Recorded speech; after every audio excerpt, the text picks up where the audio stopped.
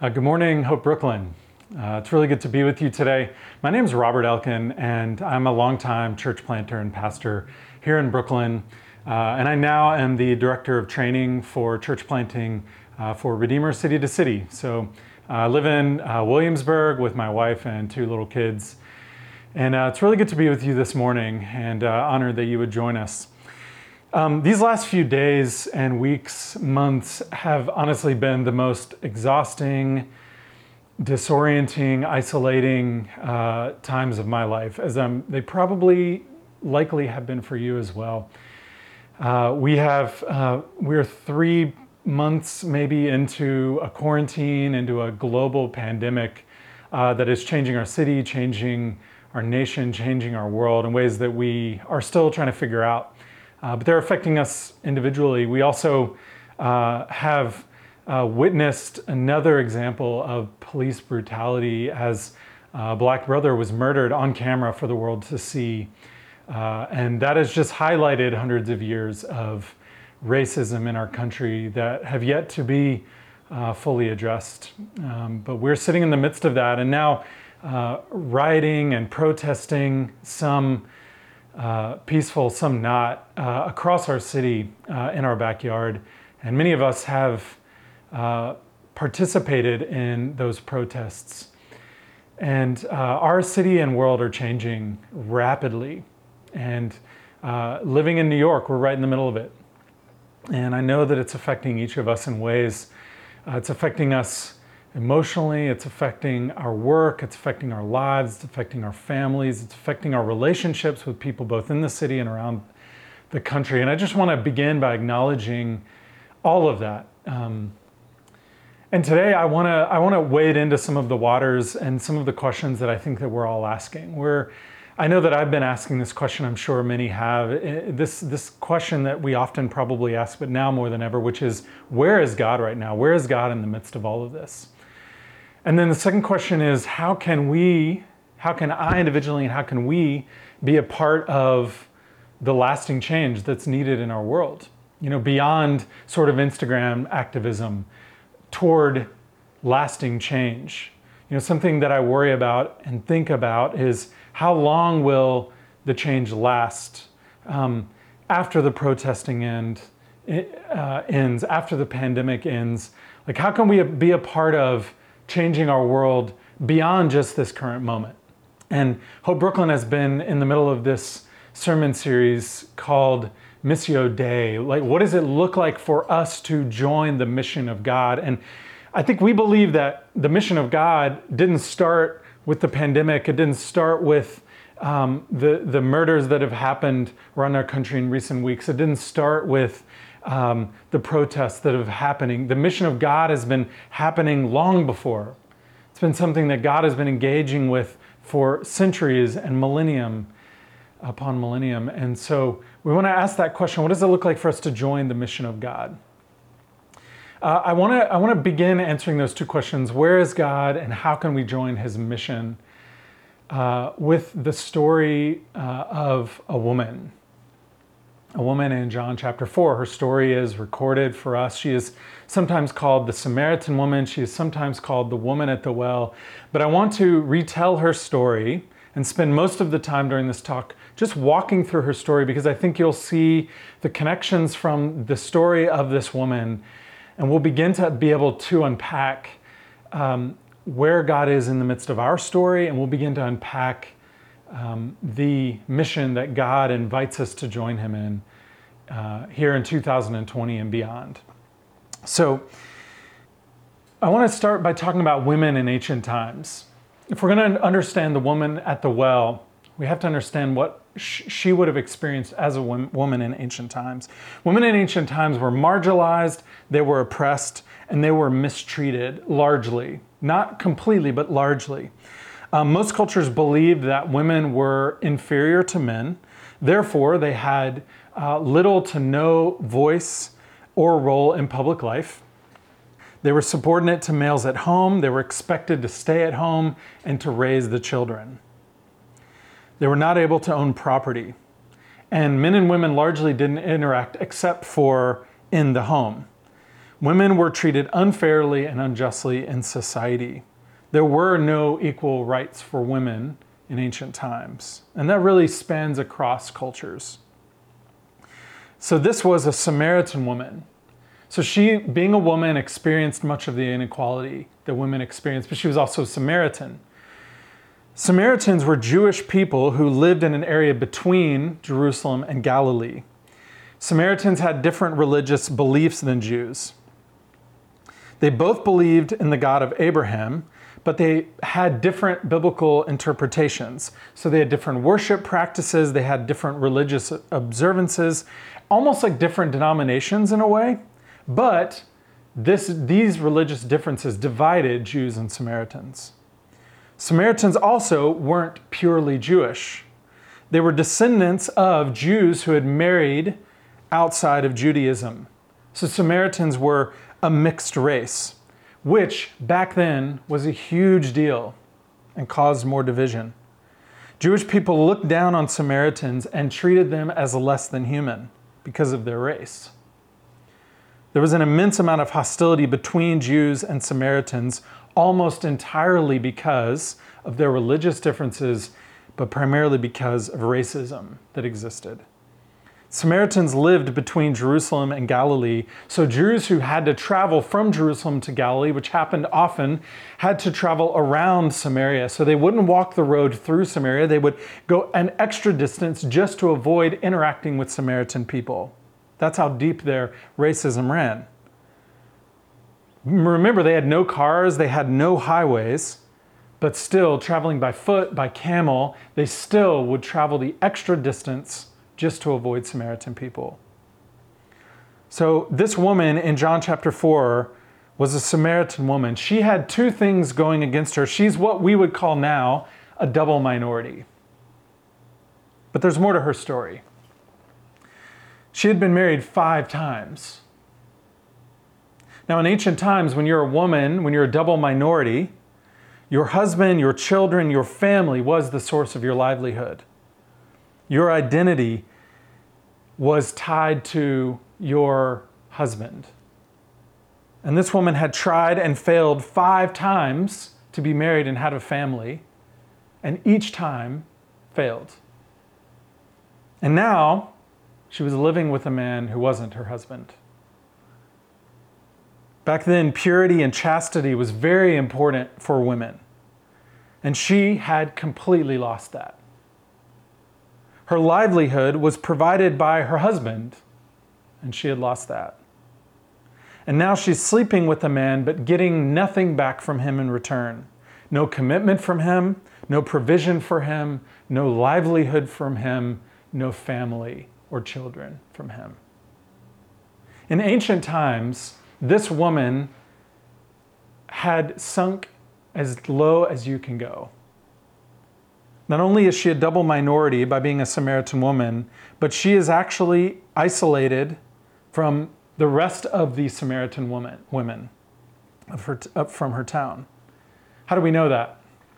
She was drawing water at noon alone. Now, what was the practice that women had for drawing water from the well? Well, women would travel together, always together, never alone, and they would always go early in the morning at sunrise or late in the evening at dusk. Why? Because it was the cool of the day. They always traveled together because it was safer, because they had friendship, they had relationship, they could support each other. And they always went in the morning, they always went in the evening. So here this woman is at a well alone at noon. We know that that tells us that all of the marriages that had failed for her had isolated her not only from the opportunity to marry, but it had also isolated her from all of the women in her town. Even the Samaritan women won't associate with her. She's a double minority. Men won't marry her. Women won't associate with her. Both Jews and Samaritans look down on her. She is the definition of racial and gender injustice. She's isolated, she's oppressed, she's alone, she's hurting, she's traumatized, and she has no hope for change. She has no hope for a better life. She has no hope for connection. She has no hope for healing. She has no hope for restoration.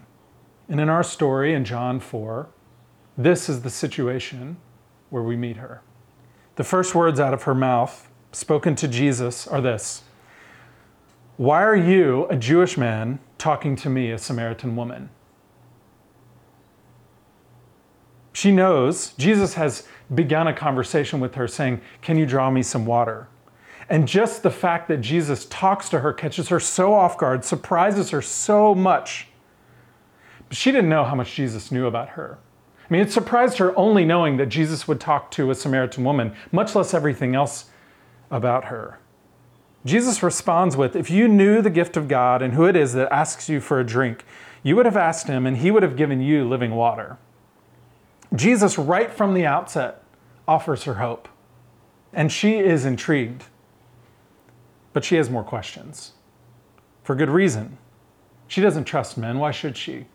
But the hope that Jesus offers, the glimmer of hope, draws her deeper into the conversation.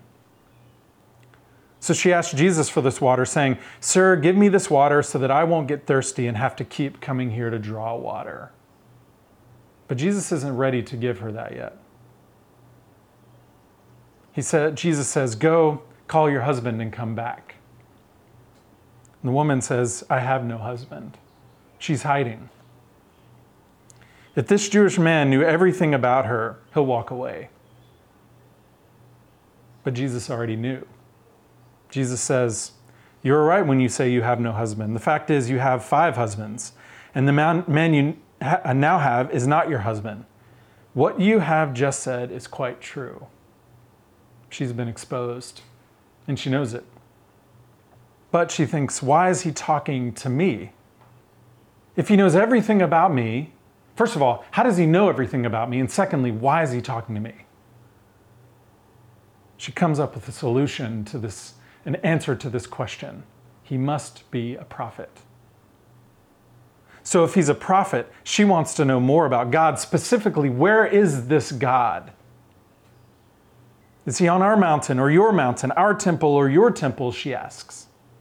She's cutting through the different religious interpretations between Jews and Samaritans, and she wants to know, where is God?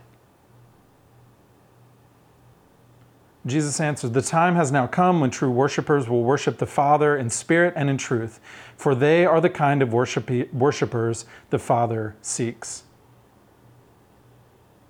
Jesus invites her into a relationship with God. And it doesn't matter what race she is. It doesn't matter what gender she is. It doesn't matter what mistakes she's made. It doesn't matter how much money or wealth she has. It doesn't matter where she lives.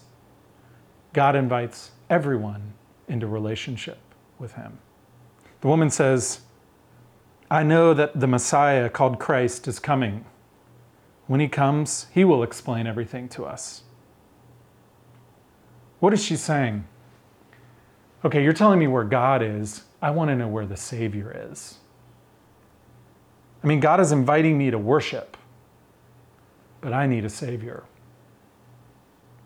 It's such a profoundly honest statement from her. I need hope. I need salvation. I need any way out. Most theologians think that she's just putting up a theological argument to distract Jesus. But I believe she's crying out from the depths of her soul for help, for connection, and for salvation. Think about her situation. Why would she care about theological clarity? She's been oppressed, marginalized, hurt, traumatized, and isolated from her own people. She needs the Messiah. She needs a Savior. And maybe this prophet can tell her more about this Messiah. But Jesus does more than tell her about salvation.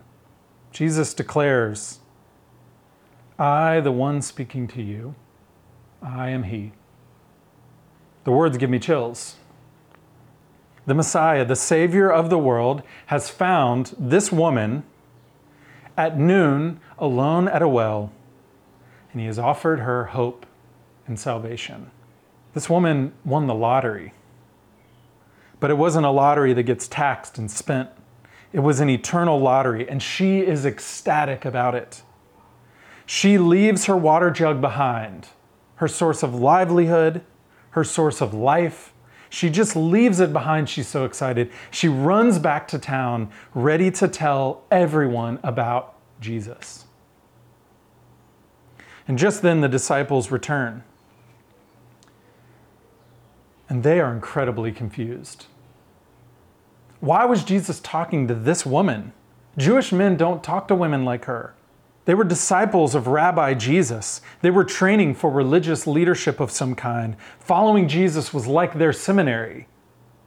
But they, of course, were missing the essence of Jesus, the presence of God, the work and the mission of God, the heart of true religion. They viewed the world through lenses of race and gender and socioeconomic class, and they had profiled that woman. They were following the world's systems of injustice and oppression and marginalization. They were up-and-coming religious leaders, yet they were incredibly misogynistic and they were racist. Jesus answers quickly, saying, "My food is to do the will of him who sent me and to finish his work." Jesus came to reconcile people to God and to each other, to break down dividing walls of race and gender and socioeconomics, to bring justice to broken systems, to bring a new kingdom defined by love and equality and grace. In Jesus' kingdom, the witness of resurrection would be spoken actually by women. In Jesus' kingdom, there would be no more division, no more racism, no more misogyny. Galatians 3 says, "There is neither Jew nor Gentile, neither slave nor free, nor is there male and female, for you are all one in Christ Jesus. If you belong to Christ, then you are Abraham's seed and heirs according to the promise." Jesus goes on. He doesn't stop there. He doesn't give the disciples even a moment to question him. He goes deeper. He says to them, "Don't you have a saying, 'It's still 4 months until harvest'? I tell you, open your eyes and look at the fields. They are ripe for harvest." Jesus is calling his disciples to see the world differently, to repent of their sins of racism. He's calling out the religious leaders of his day who have been silent and who have even participated in the oppression and marginalization. And he is calling his disciples to engage the world differently. That the world is full of people, and both individually and collectively, people who are oppressed, isolated, marginalized, forgotten, and left behind. Jesus says that this is both the mission of God and the heart of religion. This is what it means to love our neighbor. I love the end of the story. Many of the Samaritans from that town believed in him because of the woman's testimony. "He told me everything I ever did," she said. So when the Samaritans came to him, they urged him to stay with them, and he stayed 2 days. And because of his words, many more became believers. They said to the woman, "We no longer believe just because of what you said. Now we have heard for ourselves, and we know that this man really is the Savior of the world." The woman becomes the apostle to the Samaritans. She's given a new identity in Jesus. She's restored fully to her community. And now she's leading a new mission to tell others about the Savior. And she is speaking against and even changing the systems of racism in her own town. Such a beautiful story and so important for our current day. So much needs to change in our society. There's so much healing from trauma that's needed. There's so much restorative justice to be done. There's so much heart change that's needed in each of us. I worry that after the protests end and after the pandemic ends, that we'll all just go back to where we started. That we won't have learned anything from the pandemic or the protests. That systems won't change. That you and I won't change. Jesus calls us on a mission.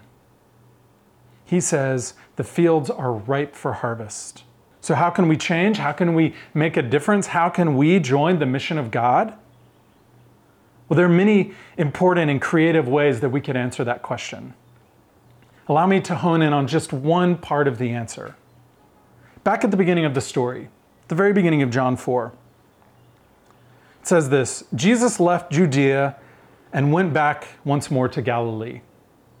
Remember that trip that the Jewish people take where they would go way out of their way, just in order, walking, they would go way out of their way just to avoid Samaritans. What does it say? Now Jesus had to go through Samaria. He had to take a walk. What was the catalytic moment for everything that changed in that town? Where not only a woman's life changed, but a whole town changed. And not just individuals and hearts, but systems in that town.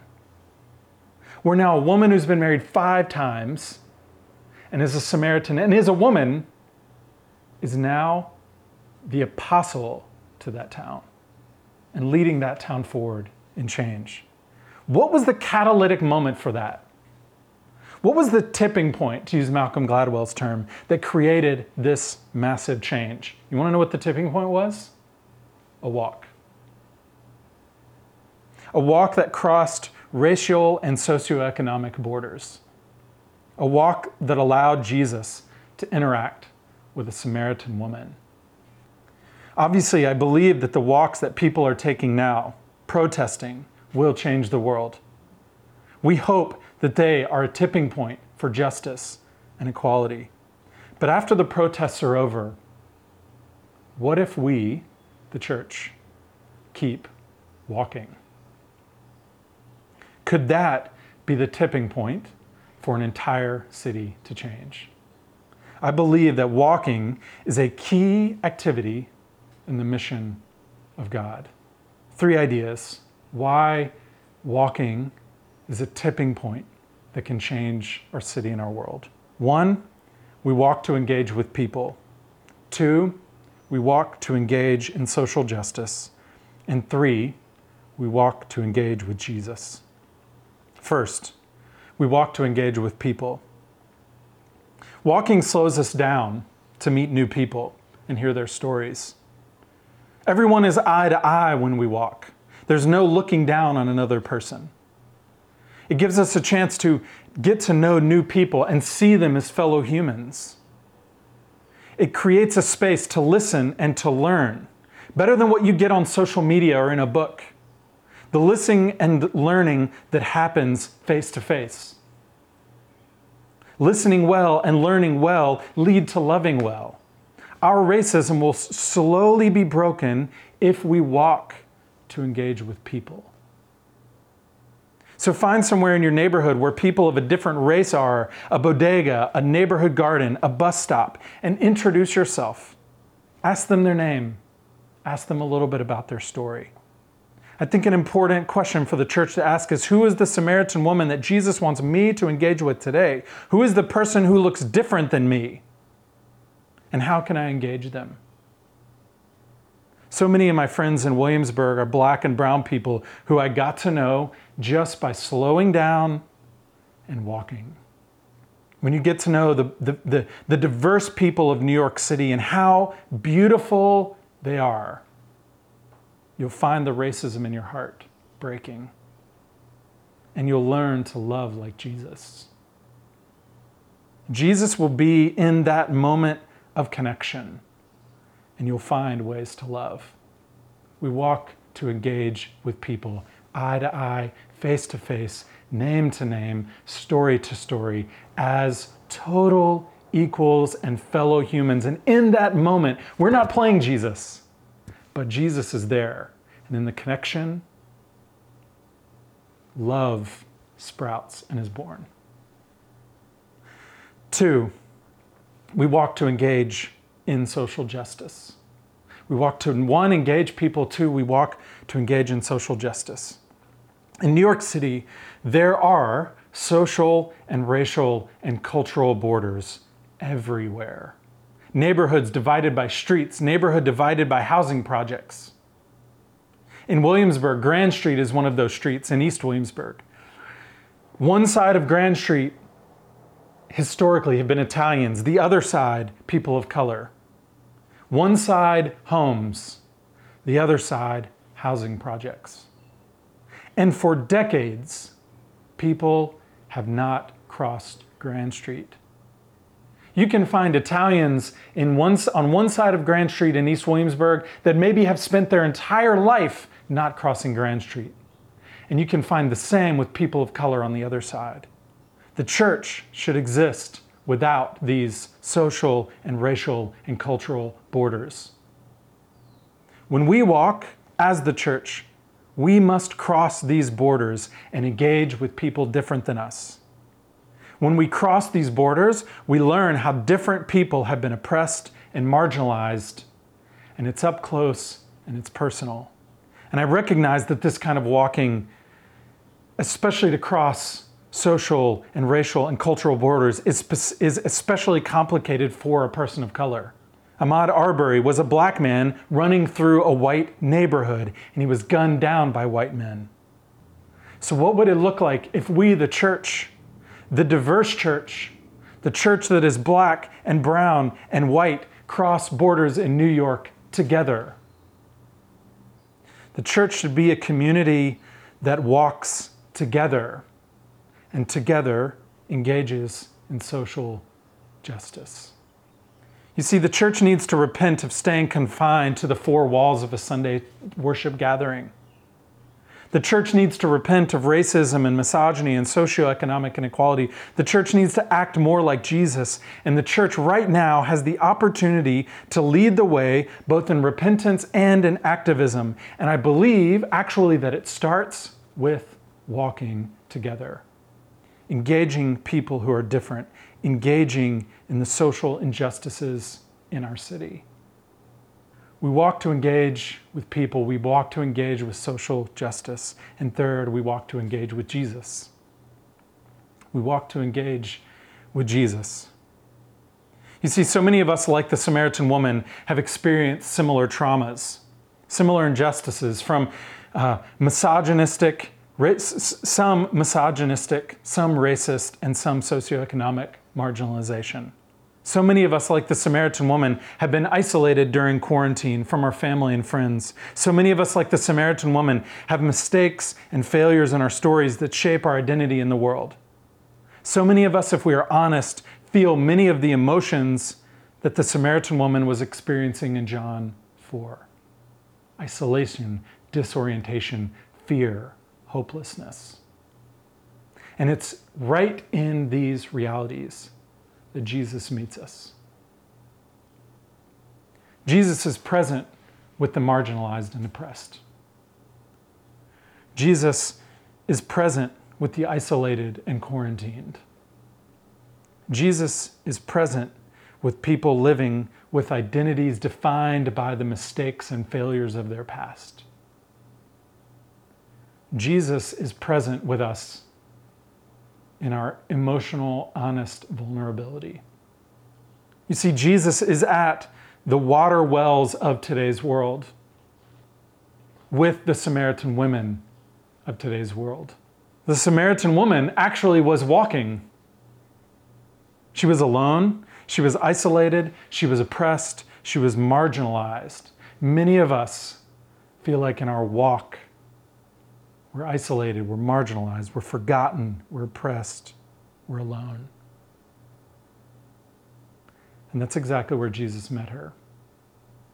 Wherever you are today, whatever your experience, whatever you are feeling, whatever path you walk, Jesus understands what you're going through, and he is present with you. That's why Jesus went to the cross, to fully experience isolation and fear and sadness and disorientation and oppression and marginalization and injustice and murder. He went to the cross to empathize with us. He went to the cross to overcome the oppression and injustice in his resurrection. The same resurrection that was first given witness to by a woman who had been a prostitute. When we walk, wherever we live, whatever our life experience, whatever our emotional state, Jesus is there, engaging with us, speaking, and inviting us into his love. When we experience the love of Jesus where we are, we learn to love people where they are. So how is Jesus today inviting us to himself, right where we're at? And how is Jesus inviting us to join his mission? I believe it all starts with a walk. And that's my prayer for Hope Brooklyn. As you as a church walk through this series, Missio Day, asking this question, how do we join the mission of God? How can we change the world? We can walk with Jesus, with our neighbors, for lasting change. And that's my prayer for you. So let's finish by praying. Father, thank you for this church. Thank you for their heart for people, their heart for justice. I pray that you would meet them where they are today, whatever they're feeling, wherever their story has brought them. Pray that they would feel your presence and experience your presence today, maybe like never before. That they, like the Samaritan woman, would open up about where they're at, how they're feeling, their mistakes, even the injustices that they have endured. You would meet them there. And God, I pray for the mission of Hope Brooklyn. There are many elements of the mission of God, but I believe that this one part of your mission that just involves walking. God, I pray that you would empower Hope Brooklyn to walk, that they would be a walking church, to engage with people, to engage with social justice, to engage with you, and you would bear beautiful fruit from the kingdom of God, for the kingdom of God from it. Pray all this in Jesus' name. Amen.